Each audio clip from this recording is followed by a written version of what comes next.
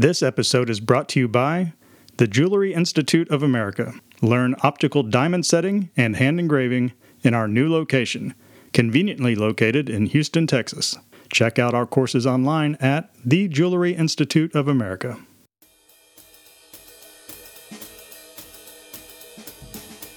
Welcome to the Hand Engraving Podcast, the world's greatest podcast dedicated to the art and artists of hand engraving. I'm your host, Wade Oliver Wilson, Master Engraver.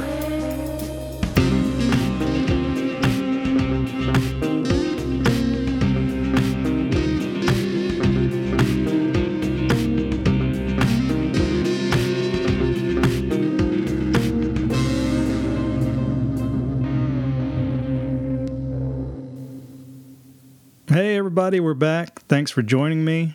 A lot has happened since the last show. I'm going to spend a few minutes getting you up to speed. First, I would like to mark the passing of a fellow engraver, Mr. Ray Phillips. Ray lived to the ripe old age of 95. He was an engineer and contributed many things to the U.S. Navy submarine program. He also founded the Engraver Company in 1976, through which he supplied high-quality engraving tools.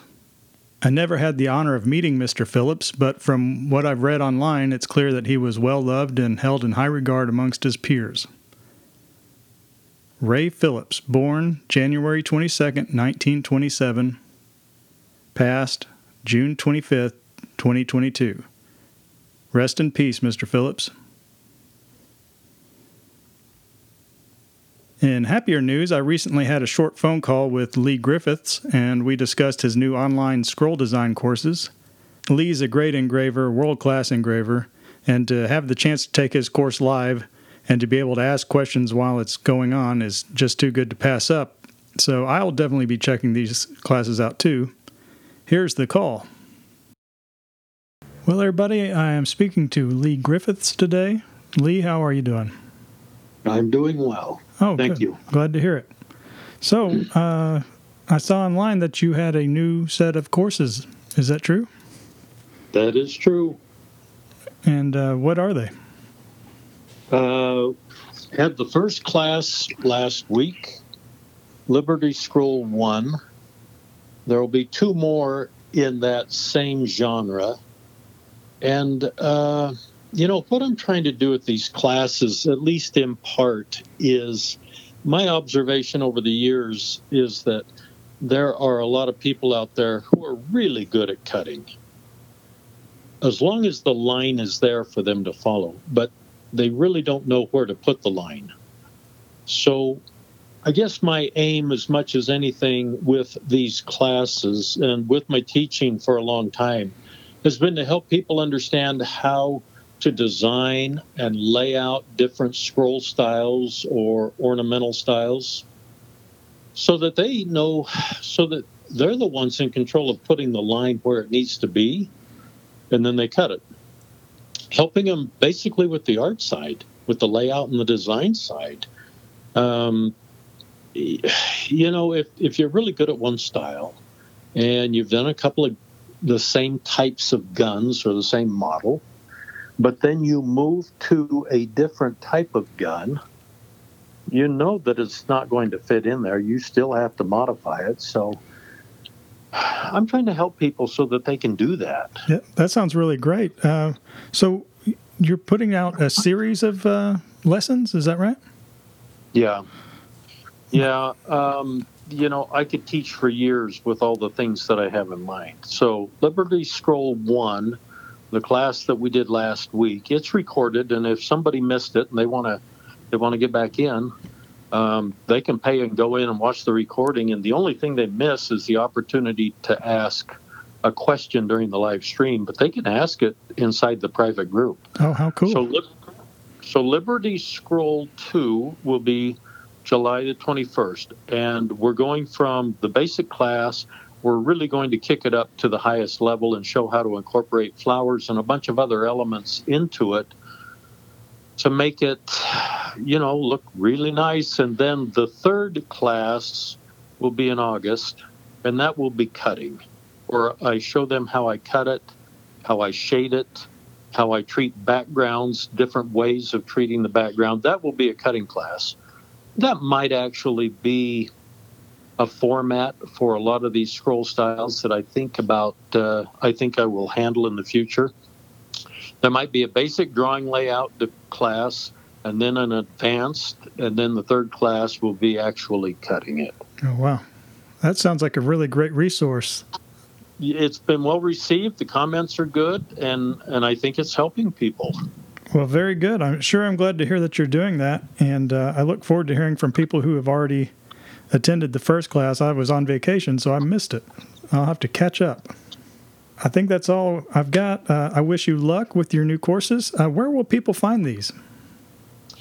I will be announcing them on the Engraver's Notebook, Brian Powley's Facebook group, and on Sam Alfano's Engraving Bench. And I need to put some also on Engraver's Cafe. Okay. And if they're following me on my page, Lee Griffiths, or I don't even know what the name of it is for sure, it'll be posted there as well. And someday I'll get smart enough to put them out on Instagram where they disappear real quick, I think. And I don't know how much value there is there. I'm really trying to learn this social media, and I'm way behind the curve. Oh, well, one step at a time. Yep. All right. Well, if I see a link for it out there, I'll grab it and post it where people can go and find your new courses. Wow, that'd be great. Thanks, Wade. All right, Lee. Well, I will let you get back to your day. I appreciate you talking to me. Thank you. Okay, goodbye. Bye. Speaking of classes, this September I will be teaching an advanced engraving course at the Jewelry Institute of America. The class will focus on design. In particular, we'll be learning how to design for difficult areas. The class project will be a Spyderco knife, and if you've ever engraved one of those, you know that they're kind of thick on the ends and thin in the middle, which is a problem. And then, of course, both ends have extra screw holes you don't need. So I will be sharing the process that I go through when I design them. And, of course, I will be teaching how to incorporate both borders and scroll work to achieve our goals. I will teach at least 3 different styles of scroll work and 10 or so border treatments. The date for the class is September 26th through the 30th at the Jewelry Institute of America, conveniently located in Houston, Texas. I hope you'll come down and spend some time with me. It should be a great class. I just visited the school over the weekend, and it all looks great. Classroom looks great. The class is limited to 8 spots, so you're sure to get plenty of personal attention from me if you come down. I hope to see you there. You can sign up today at jewelryinstitute.com. Now then, with all that out of the way, recently I had the pleasure of speaking to today's guest, Kelly McRae. We had a great conversation, and I know you're going to love it. So without further ado, the pride of Pincher Creek, Alberta, Kelly McRae.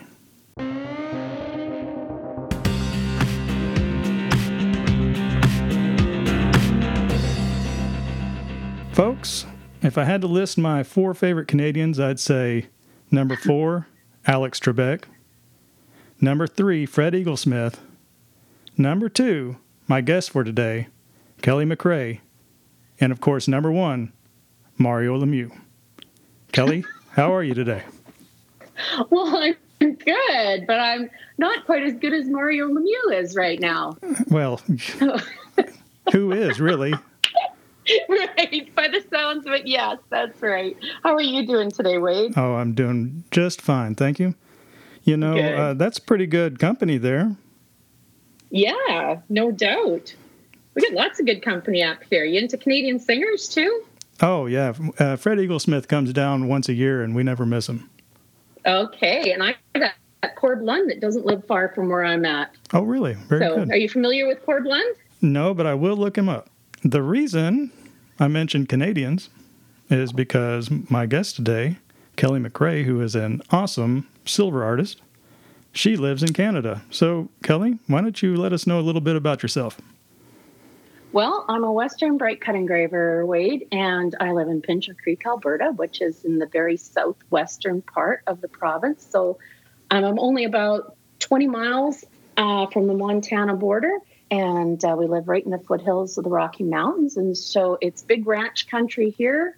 And it's a perfect place to be a Western bright cut engraver. I have a lot of clientele that are ranchers and horse people in one form or another, whether they're, rodeo people, horse show people, or just enthusiasts alike.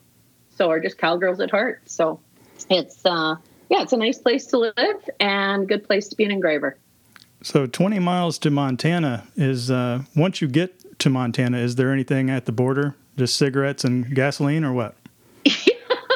No, well, there's not a town at our border. We actually live right close to Waterton National Park, which is part of Glacier Park in Montana. So it's all park country all along here. And we did have a border crossing right at the park, which kept us right in there. But apparently it has closed this summer. So we got to go make a little detour over to the east and then come back to the west. It's fairly mountainous where you are then.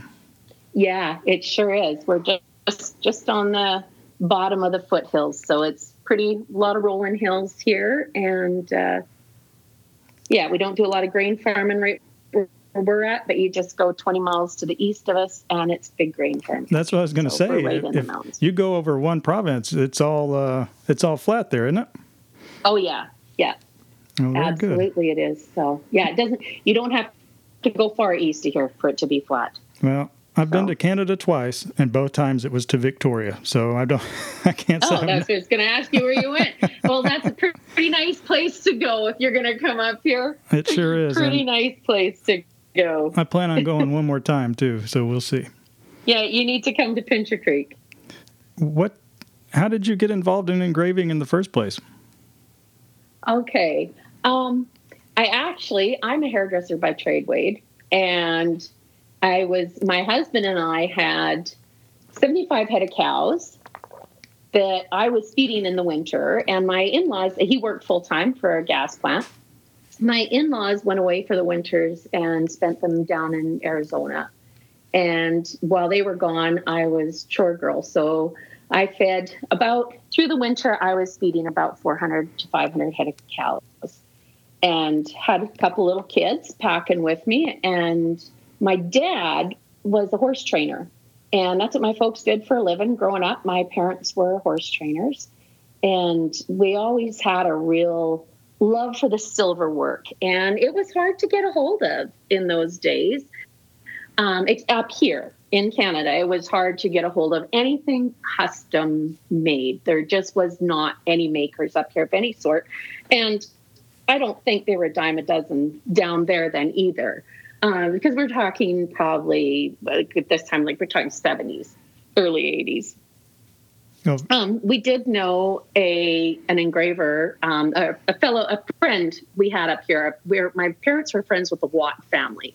And one of their boys' names is Jeremiah Watt. And I'm sure you're familiar with Jeremiah. And if you're not, he's someone to definitely look up to any engraver who doesn't know Jeremiah. I was listening to a podcast that had him on as a guest. And when I heard he was from Canada, I almost fell out of my chair. Yeah, I hadn't the slightest idea. Yeah, so his family and his wife's family are good friends of our family. His brother came and did chores at my mom and dad's place when he was a kid.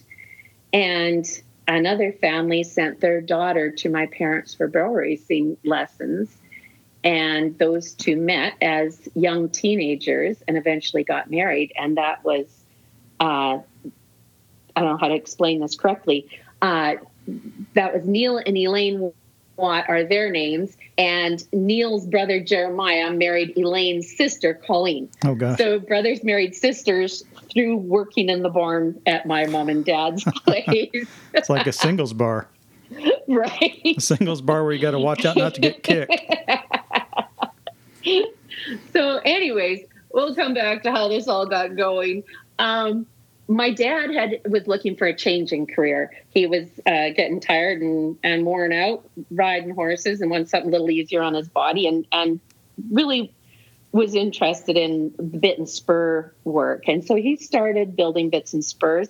And being a trainer, he had a real understanding of how everything needed to work. And he got more into the trophy line of things with buckles and spurs. He's kept track of his spurs over the years, and he's built over 800 pairs of spurs in his lifetime, and he's got a record of every single pair and who owns them and where they've gone. I'll be darned. So he started out with the metal work, but he didn't know how to engrave. And Jeremiah happened to have a class down I think it was in Sheridan, and it really was one of the very first of its kind at that time. GRS might have been going, but I'm not certain exactly of the dates when they got started. So we're kind of mid-90s now when this is all happening. So he went down, did this class, and came home and said, you have got to learn how to do this. And at that moment in time, like I said, I had 2 little kids. I was feeding all these cows. And I was also in the process of buying a hairdressing shop in town with another girl. And I was going to go back to work hairdressing. And I said, Dad, I do not have time for this right now. And my dad is a very convincing person. For anybody who does know him, his name is Jim Hyde. And you will know that he is a talker. And he's like, nope, you got to do this. And so I was like, okay, fine. So just to humor him, I sat down and started engraving with him that winter. And that was kind of the end of it for me. I packed in the hairdressing idea. This was something I could do that kept me at home. I could work around chores. I could work around kids. And it gave me something to do for myself. What I didn't know at the time, though, Wade, was because we had no internet, of course, then. There was barely a computer out there. There was no Google. There was no resources. What I didn't realize is how few engravers, Western bright cut engravers, there were at the time, or that there was a difference between what you do and what I do. Right. Yeah. So it was interesting to get going, and kind of what I started doing was at that time, cowboy poetry gatherings were very popular, and along with them, they would have Western trade shows. And so that's where I started going and meeting other artists who were predominantly braiders of some sort, rawhide braiders or horsehair braiders, and saddle makers. Very few silversmiths around, or bright cut engravers as well. So what I also didn't realize is that although there was very few engravers, and when I say few engravers in Canada, at that time, I could probably think of less than 10. Oh, wow. And of those 10, what I didn't realize is that there wasn't any women doing this. Oh, not one, so except for you, huh? That was the only one. Then there was 2 other gals that came along probably within the next 5 years. After, not that we met each other or knew each other until many years later. And then you start doing the timeline, right? And the first woman engraver that I met was Diane Scalise. And she came up, did a show that we used to attend as well up here. And when we have many conversations about it now, where we giggle and say, I said, like, you probably knew lots more down in the States. And she's like, no, you were one of the first that I met too. So, so we get a chuckle out of that, because we all thought that each other probably knew. There was probably more out there, but someone else must know them. We don't. So it was, so that was kind of how things started. And that's where the most work came from, was from those trade shows that we did. And like I said, I live in big ranch country, and the neighbor ladies and cowboys were very kind to me in the beginning when my work was still pretty rough and new. And but the whole concept of having these handmade goods was also very new to them. So we kind of all grew together, and a lot of them have stuck with me through, 25, 26 years of this now. So how cool. Yeah, it's pretty darn cool. So I guess cool. the art of engraving has just kind of followed the ranch life up there in Canada. So like in Western Canada, it's more Western bright cut, and you think maybe over in the eastern provinces it's more jewelry trade, or That's do you a have good any idea? question. Yeah, I don't know who's over there. No, that's a good question. I know I believe it's as far as bright cut engraving goes, I think it's pretty predominantly Western related in one way or another. We do have lots of jewelry engravers here. Just kind of starting to meet a few new ones that have come out that are in my area and having some fun. The jewelry part of it for us, I think for us, the jewelry part of it kind of came along secondary for me. I started out with the buckles and a lot of saddle silver. I didn't care for it that much. I've done a ton of buckles, but they certainly aren't my favorite thing to do. What do you prefer to do? I love making big statement pieces, big necklaces, bracelets, stuff like that. And I like it when things can tell a story. I don't always get to make those pieces, but those are the pieces I love to make. Is something that has a little bit of interest to it, that can tell a bit of a story, and it's very individual. What materials do you work in? I predominantly use sterling silver, use some copper and bronze on occasion, depending on who my audience is at the time, right? What kind of clientele I'm working with. And then I work with some gold as well. Whenever I think Western jewelry, I always think turquoise and, elk teeth and that sort of thing. I don't do a ton of, and I do. I do elk teeth. I do some turquoise. But that's not the main focus of my work. I can set all that stuff. I can set some gemstones. But I don't focus my pieces around big pieces of turquoise. Right. At all. So that's not my main focus. I can do it, and I do it, but it's not my main focus. So when you started out engraving, this was last century, Yeah. were you hammer and chisel engraving or push engraving, or what were you doing? No, I wasn't. I had an engraver. I had a pneumatic engraver that my uncle made for me.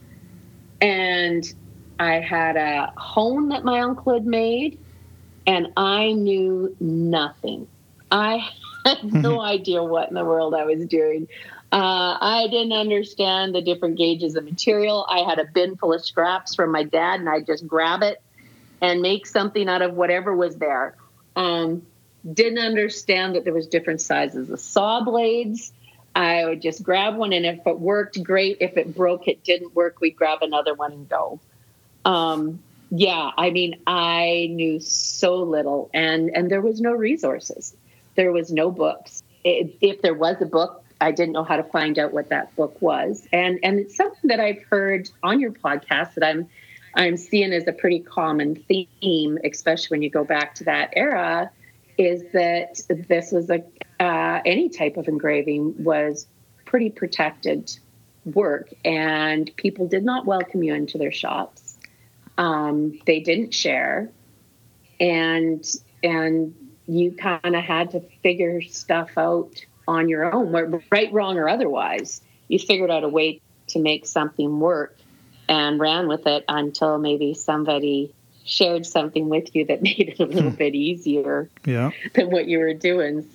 So, so that was kind of, what that time frame was all about, was just really trying to figure things out on your own. So here I am with this handmade engraver, not knowing that I can get which I eventually did once I got going and got a little money saved up, got myself some equipment and moved on from there. I've never hand pushed. I've tried it. I can do it if I had to. Yeah. My life depended on it. I could get my way through a piece. And I've got the scars to prove it, but yeah. not my first choice. Yeah, so. that's a little spooky. No, and there's so much. Yeah, there's so much technology out there to help us now. Why not? Well, I think a person's got to preserve their body as much as they can. I mean, I'm not getting any younger, and I'm starting to notice it and feel it, and I'm a lot more conscientious of how I work and stretching my body and taking care of things, and just kind of preserving myself for as long as I can to keep engraving, because that is what I love to do. So, do you do anything for self-care when you're engraving? Well, as a matter of fact, I'm working on a whole episode about preserving the engraver, which mainly talks about how your shoulders shouldn't be touching your ears when you're working. And that takes a long time to figure out, though, doesn't it? And if at the end of the day you hurt from sitting there, you better figure out some other way to sit. Yeah, that's right. That's right. And a lot of us go through a lot of years without realizing that we could make a change, that we could make a difference. There's a gal on Instagram called Wellness for Makers. Oh, really? And I don't know whether you follow her or not, but she is all about movement for your body sitting at a jeweler's bench. Well, that's a good thing to be talking about. Engraving she's fantastic, and she's got a book coming out, I see. But she has lots of exercises on there. She's got a great website. She's got lots of little kind of month-long class kind of things you can sign up for, like I think about $20 or something, and she'll work on one particular part of the body that she thinks is important to work on. That, like right now, I think it's hips and back or something like that. And it's just like the getting up and down because we sit so much, right? Yep. And how to keep things strong and mobile through those areas. So yeah, I think it's super important, and it's something I wish would have clued in on a lot sooner. Yeah, I didn't know that was on your mind. That's such a good point to bring up. Yeah. Let me ask you a little bit about, for the folks that don't know, what it means to be a Western bright cut engraver. As a Western bright cut engraver, everything kind of is based loosely on flowers and scrolls, which is much like what you do. Except our scrolls don't vary quite as much. Well, let's talk about what makes. Matter of fact, I'll say it like this: what makes a Western bright cut scroll? What are its traits? You want a nice kind of round scroll. You can extend them out too, but you want some roundness on that backbone.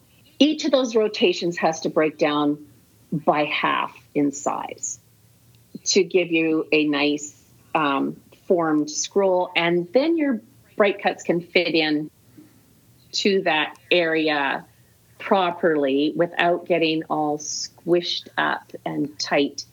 What makes Western bright cut? And it's the bright cut. It's the bright cuts that make it Western bright cut, and it's very similar to what you do. And do you cut that with a 90-degree graver, or I cut that with a flat graver? A flat graver. Mm-hmm. So any of my bright cuts, I cut with different widths of flat gravers. So predominantly, I use a 42 flat. Something nice and wide.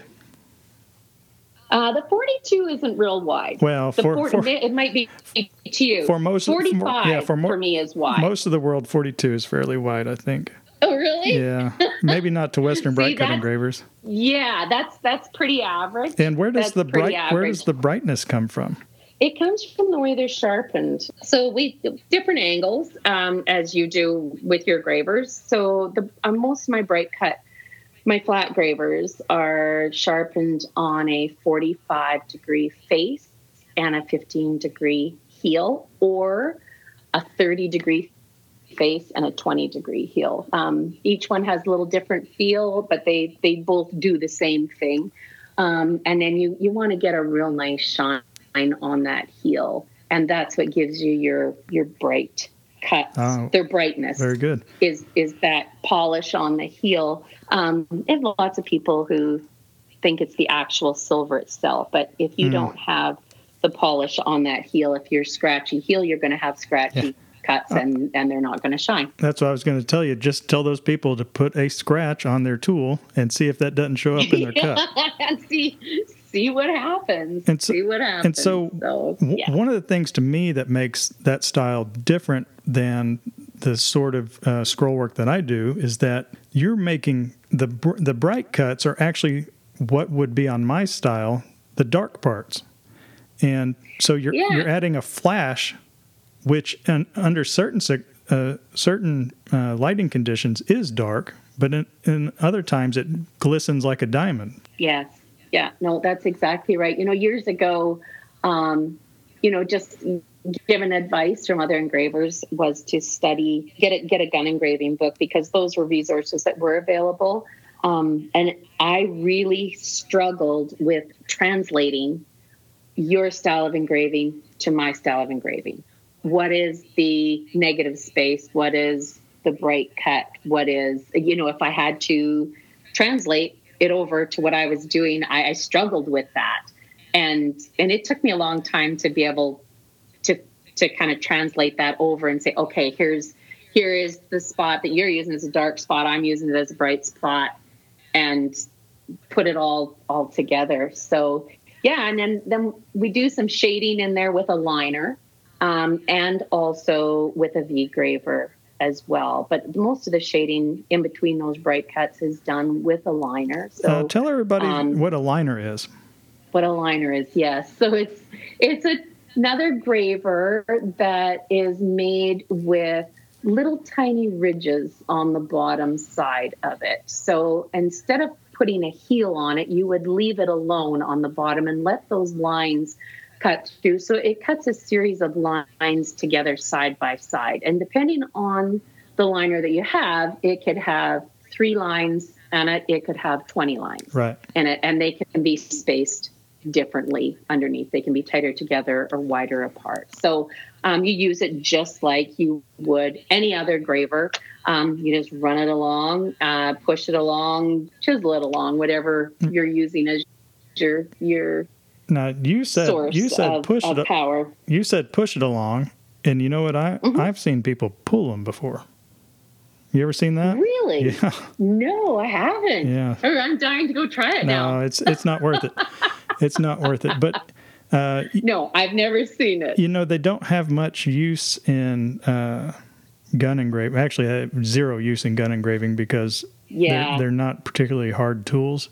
Right. However, when I've dabbled in Western engraving, I can sure mess stuff up in a hurry with those things. So that's fun. They take a little bit of getting used to, but once you get it down, you're away. Yeah. So they're not too hard after you've practiced for a while. So. Is there any stigma to doing single point shading on Western engraving? No, not at all. No, things are really, I think, changed a lot especially over the last 10 years where I feel as long as you got your basics down, then after that, you can do a lot of interpretation. And I'm not going to say that not all bright cut engravers wouldn't judge you for doing something different. But no, I think things have really opened up that way. And like I said, as long as you've got your basics, your basic layout done properly as far as how your scrolls and your flowers go together and whatnot, as far as what you're going to do for shading, I think you can do that with your V-grave or with your liner, with whatever you'd like to do, and make it interesting. Well, there's always traditionalists out there, aren't there? Yeah, there's always traditionalists, and then there's things that are broadening out and opening up, and new styles being created all the time, and I think it's kind of fun. I think we're in a fun time right now where people are exploring. Every day when we open up Instagram, there's new inspiration out there, and it is, like you said, it's a really great time to be involved in engraving in general. Absolutely. It actually, there's so much that sometimes it can be overwhelming. So I remember my son's an engraver as well. Oh, I didn't know that. My oldest, he's been a full-time engraver. He does more jewelry. Well, you're gonna like give him a shout out? And So absolutely, Tate McRae Silver. Tate McRae Silver. So he does a yeah. He's got a class right now with Nevada Watts Be a Maker School on ring making and gem setting. Well, very good. So yes, when he was kind of first getting going, the amount of engravers that were showing up on social media were just kind of starting to blow up a little bit. And it was quite exciting. And I would spend a lot of time looking at things. And he said to me one day, do you know, Mom, if you want to make something new and exciting and really get inspired, he said, turn the social media off and just get your pencil on your paper. And I think of that a lot. So sometimes when I do get on social media and I'm looking at everything and getting excited about something new, but then I think, well, what am I going to do now? What am I going to do? You know, someone else has already kind of done this, but it's given me an idea. But then I get my paper and pencil out, and he's right. The best inspirations come from your own pencil. Oh, I think that's good advice too. Being near Fort Worth, I'm very lucky that we have some world-class art museums here. And every so often, if I'm in a rut, I'll get out and go to the Amon Carter or the Kimball and see what the masters did. And it's generally good for a little bit of boost somewhere. Yeah, it really is, especially when you can see something really classic. Yeah. And just kind of bring you back to those basics again and back to those roots, and then it kind of gets you going again to develop your own stuff. Now, you said your son was teaching. You offer classes as well, don't you? Yeah, I do. I started teaching. Well, I've kind of taught a little bit over the years. Just, people who might call and say, hey, I want to learn how to do this. Will you teach me? And I kind of would always kind of hesitantly say, I don't know that I'm qualified to be doing that yet. I don't feel confident enough to be teaching you. But I took a few students on over the years. And then in 2020, as you know, we all went on our little roller coaster ride. Oh, did something happen? Yeah. Just, I don't know, a little something. There's a little shift in the earth here. And by the end of that year, or midway through that year, I had such a list of people reaching out saying, and I think people were just really in need of something. And so many people reached out and said, would you do a class? Would you teach? Would you take on a student? And I thought, well, I can't just keep doing this one at a time. So let's set some weekends. And I had equipment to do 2 students. And as you know, equipment isn't cheap for this. Certainly gig. Isn't. No. So, yeah, so I was lucky enough. My dad works in my shop now, too. My parents didn't used to live beside me. They used to live about 12 hours away. But a couple of years ago, they moved out here, and my dad works in my shop as well. So I had a full set of equipment for 2 people. So I started doing 3-day classes, and it was an intro to Western bright cut engraving and basic silversmithing. Just wanted to give people a chance to come and try it and play with it. And if they never go on and do anything else again with it, that's fine. They've had some fun and they've learned something new, and they know if they want to make the investment or not after they've played around with it, instead of going and getting themselves set up with a bunch of equipment that might be wrong and then trying to learn how to use it. I thought there was a need for it. So I think I did 3 classes that first fall in 2020, and then had such a waiting list for the next year that I just sat down and set up dates throughout the year, and we filled it. And then did the same thing in January this year and set up, I think did 9 classes this year. Oh, goodness. Throughout the year, mostly in the spring and in the fall. Yeah, I may have overcommitted just a little bit this year with that, but I might reel it back a little bit next year. But what I'm finding is that I've got the intro classes, but now I've got, people that have come to an intro class and then they've gone home and they've bought their equipment. And now they're ready to take that next step and actually, we don't do anything like sharpening gravers or scroll work in that first intro class. That just to me is a waste of time if they don't have any equipment. That's not fun for them to learn, and they're not going to remember it anyway. So this gave them an opportunity to give them a list of equipment that they would need if they wanted to invest in it, and some of them did. And so then they were ready to come back for a second class and a third class. And so it's kind of evolving and growing and has been lots of fun. And to my knowledge, I know there's one other fella that does a little bit of teaching up north, but it's mostly bits and spur work. So I can give you that start now up here, and you don't need to travel so far. And I mean, our other option was GRS, which was great, and I love GRS's classes. But for us right now, it's 30 cents on the dollar. That's right. So a $1,000 class costs us another, $300 on there. And then same with our travel expenses and everything else. So this gives, people up here an option, some place to go to get started or to find out if they want to continue with it. And then they'll take a second class at GRS it will advance them much quicker now that they've got those basics. With my parents being horse trainers, everything was about basics. If they've got the right basics put on them, then they can advance into whatever event they're going to go into and know how to maneuver their bodies properly and do the different athletic moves they might have to do.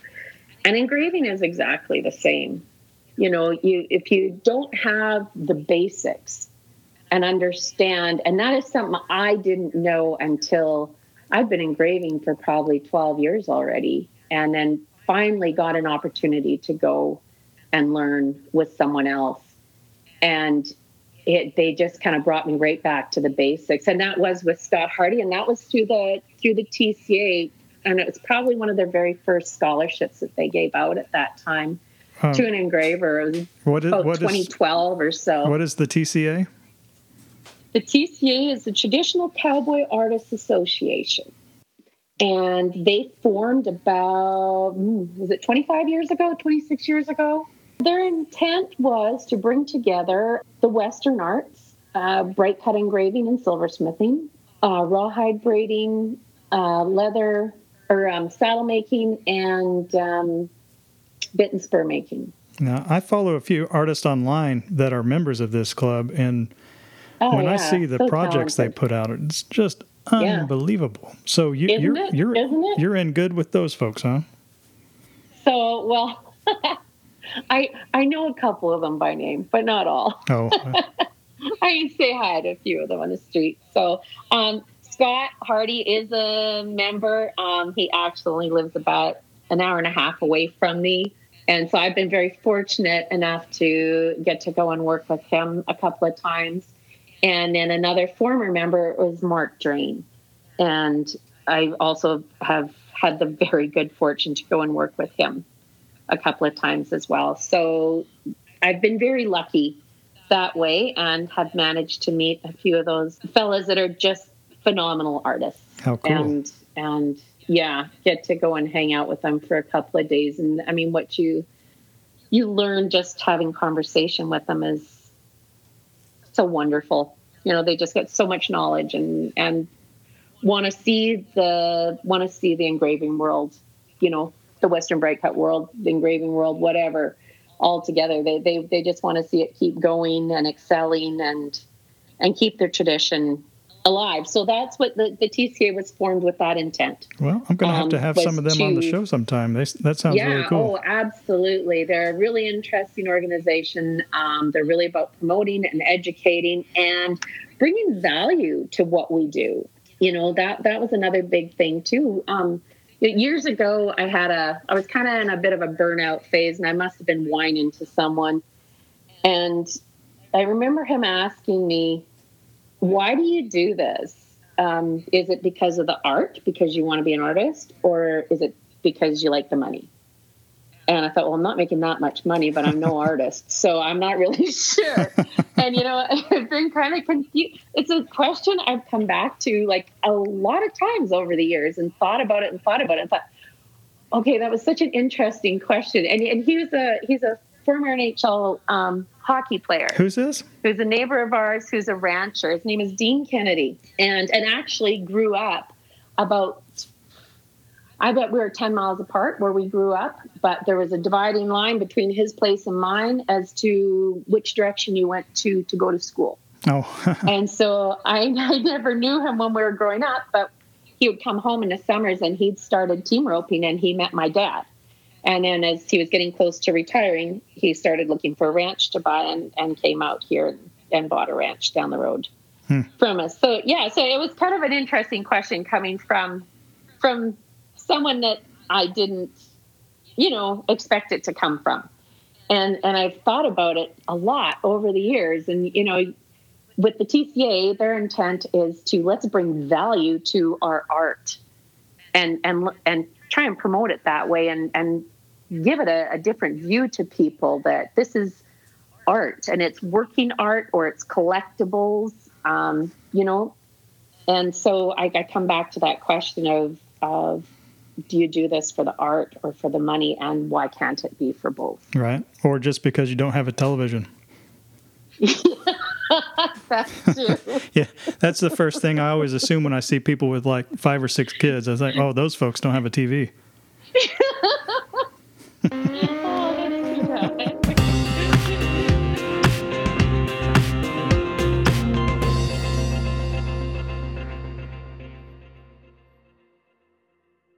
I kind of have committed my next year. I would like to just take a little bit of a step back and just try and learn as much more as I can. I've got a stack of books that I've gone through over the years, but maybe have skimmed through them, and I just want to step back and just read them front to back and go over them very thoroughly. I want to go and see some of my favorite engravers and just hang out and spend a little time with them again over the next year. Just feeling like I really need that after this last couple of years, and just touching base with what I do on a little deeper level. I've got some projects planned that I'm just going to kind of probably step away from social media even and just really focus on. Well, I probably won't do that. Don't do that. Like you got to keep that presence up, don't you? That's one thing I didn't mention is how much I enjoy your social media posts. They're always They're always something new and something usually funny. So good. The social media world that Instagram was new to me, and my son got me on there a couple of years ago, and I thought, okay, this has got huge potential if I learn how to use it properly. And so I actually paid good money to take a course from a fella on how to use Instagram for small businesses on there. And I think that was probably the best thing I ever did, because it got me over any fear of talking about yourself. Like, that's a hard thing to do. Sure. And you feel a little vulnerable to the world to, like, you've opened yourself up for anything once you start talking about yourself on there. But if you do it in a positive manner and keep things, light and educational, and it can certainly be a very good friend.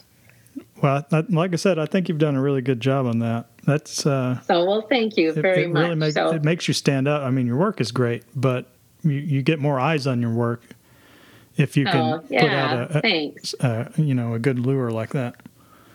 So, yeah. So, and you're talking about, future plans. Like I said, I just want to really touch in on educating myself some more. So I've got more to offer when I'm teaching. I'll do more classes again next year. I'm going to keep that going. Got myself set up now. I got a third engraver, so I can do 3 students at a time now, but that's about as max for room that I have. I got a really nice letter in the mail here just back in January from the Academy of Western Artists, and it was to inform me that I was chosen to be the Engraver of the Year. Oh, how cool. Well, yeah, it was very cool, actually. It was quite a shock. It was quite a surprise, and it comes with a little bit of, a little bit of weight almost with it, for me anyways. And they made it clear to me when I talked to them that, I'm the second Canadian to receive this in 26 years. Oh, wow. And I'm the first woman Canadian. Very good. To receive it. And I'm only the third woman And the other two gals, one's from Australia, one's from the U.S., and I happen to know them both, so that's pretty cool. And, so they're having a banquet in Fort Worth in October, and so my husband and I are heading to Fort Worth and making a little holiday out of it, and we're coming to see you, Wade. Oh, yeah, I was going to tell you, I know somebody that lives in Fort Worth. You'll have to come see him. So we can actually refer to you as a friend in person. You don't know this, but and the rest of the world probably won't know this, but I mean, I became acquainted with you through the COVID times, through Instagram, and latched onto your work, loved your Instagram page as well. And we've had a few different conversations over the last couple of years here, and I've always enjoyed them. But in our house, if I say my Instagram buddy, my husband knows exactly who I'm talking about. Well, very good. And if he wants to know something about what you're up to, he'll say, "Hey, what's your Instagram buddy doing?" And so that's what you're known as in my house is our Instagram buddy. Oh, how sweet. So it would be a real pleasure to meet you in person, and we do plan on making that happen when we're down in Fort Worth this fall. Amazing. So, well, congratulations on that. Thank you very much. So let's move on and talk about everybody's favorite part of the show. Let's talk about what piece that you've made that you've been the most proud of in your career. Well, I've probably got two pieces that are near and dear to my heart. I made a piece. The TCA used to have something called the Emerging Artists Competition, and you applied for it, and they chose 10 people to come and participate in it. And you just made a piece that it gave you a reason to push yourself on a piece. Let's put it that way. I like a competitive edge to things sometimes. I think it pushes you to do something harder than you would normally do, because, I'm kind of a lazy person. If I don't have to go that hard, if I don't need to do that much extra on it, you don't. Because you don't always get paid for it, right? Right. Sometimes you want to put all that extra into it, but you're not going to get paid for it. So you reel it back. And that's something that comes with doing a lot of customs, for me anyways, is not having that clientele that might be willing to pay for some of the extra things you might want to do. So some of these competitions were really fun to participate in and push. So I made a locket called Wild Rose that went to that competition, and it just about broke me. I made it twice out of copper. My silver was back ordered. I don't think I've ever had my silver order back ordered once in 15 years, but it got back ordered on that. It had some tricky components, a lot of layering to it, and I tried to include a lot of different things, hinges, clasps, riveting, and put it all together into this piece that told a story that depicted the wild heart of most women. And I had a little trick rider on it in gold and it was kind of a peekaboo window, and there was wild roses all through it in vines, and rose gold making another wild rose on the front. And the chain, I made all the chain for that one. And it literally, what was really cool about going to this competition was Tate also got accepted that year, my son. Oh, wow. And so we were getting to do this together, and that was super cool. So we were kind of working in the same shop at that time. And so it was really fun to cheer each other on and help each other out with these projects. And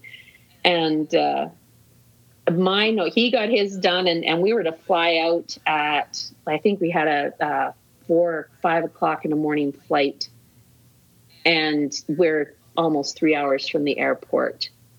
And he was ready to go, and I was still trying to finish my project. And I said, I don't know if I'm going to make it. Like, you go. Him and his wife were going up the night before, and of course staying somewhere closer to the airport, which was reasonable. And I said, if I'm there, I'm there. And if I'm not, just get on the plane and go. And I got it done. I got my bags packed, and I think I got myself fully dressed, right down to earrings on, hair done, and I laid down and I slept for about an hour. And I think it was the first time I'd slept in about 23 hours. and I slept and got in the truck and headed to Calgary, and I got there 50 minutes before they did. So we made it. But I always loved that piece. It actually lives in Texas somewhere. I'm not exactly certain where, but that's where its home ended up being. And it was one of my very favorite pieces that I did. You'll have to send me an image of it so I can post it on the I will. Hand Engraver Instagram page. Yeah. Hand Engraving Podcast. Anyways. Yes, the Hand Engraving Podcast. Okay, so we all love it when we do well, but let's hear about a time maybe a project didn't work out the way you wanted it to. Well, Wade, as I said, we were talking about this before. I've had several projects that didn't turn out the way I wanted them to, and I refer to those pieces as educational pieces. They cost you, but you learn from them. You burn some stuff up. Heck, I've started my shop on fire working on pieces. Oh wow! I've had you get into a lot of my trophy buckles are made out of a different material called silver fill.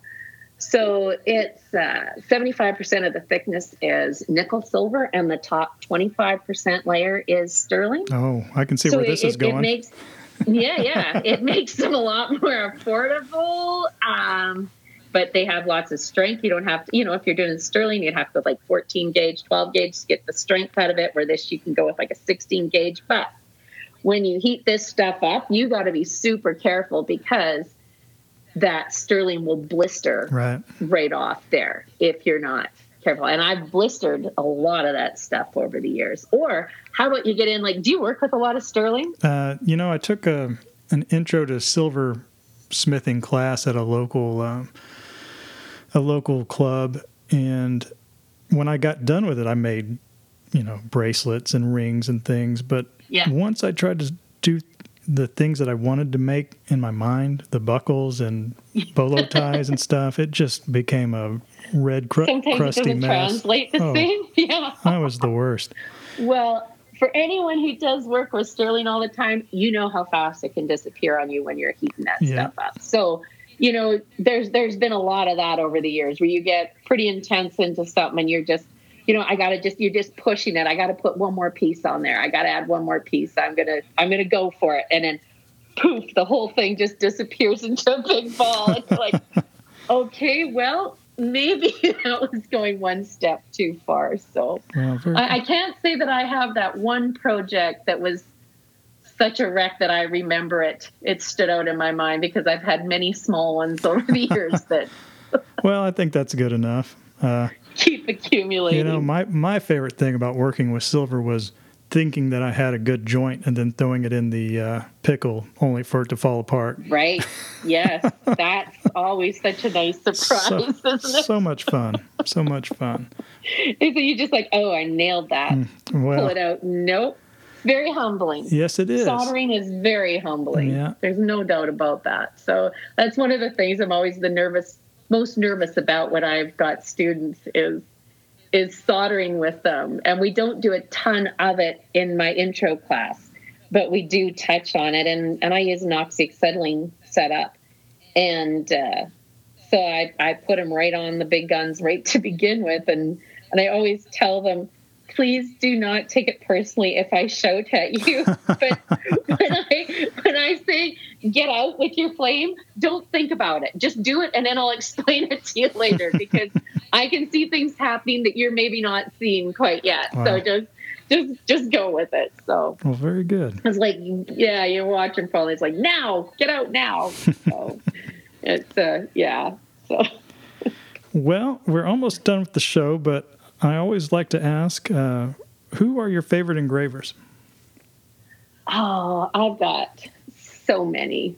I'm such a fan of, I am a fan of Scott Hardy's work. I'm a fan of Mark Drain's. I'm a fan of Jeremiah and Nevada Watts. I'm a fan of yours. And I'm a fan of my son's and my dad's. And I mean, I could go on and on. Ernie Marsh's stuff makes my mouth water. I'm a fan of anybody who's brave enough to pick up a graver, Wade. Do you have anything that you want to say to the world before we stop? Yeah, I do. I would like to say thank you to you for starting this podcast. I think it is such a valuable addition to the engraving world, and especially like as a bright cutter, I feel we don't have that sense of community within the engravers, and I just think this is such a wonderful start to trying to promote that. I went to a forum with the TCA this winter, and that was one of the main focuses, was creating sense of community amongst engravers, and how we can all do our part to encourage that and kind of change some of that stigma of this being a good old boys club and we don't share anymore and we don't do that. Things are changing, and I truly want to thank you for doing your part in that, and including all of us in that. Well, I couldn't do it without my excellent guest, and you certainly rank amongst the best here. So I thank you for coming on. Thank you very much for having me, and I'm so looking forward to meeting you this fall. I do too. Well, ladies and gentlemen, that's been Kelly McRae. We'll see you, Wade.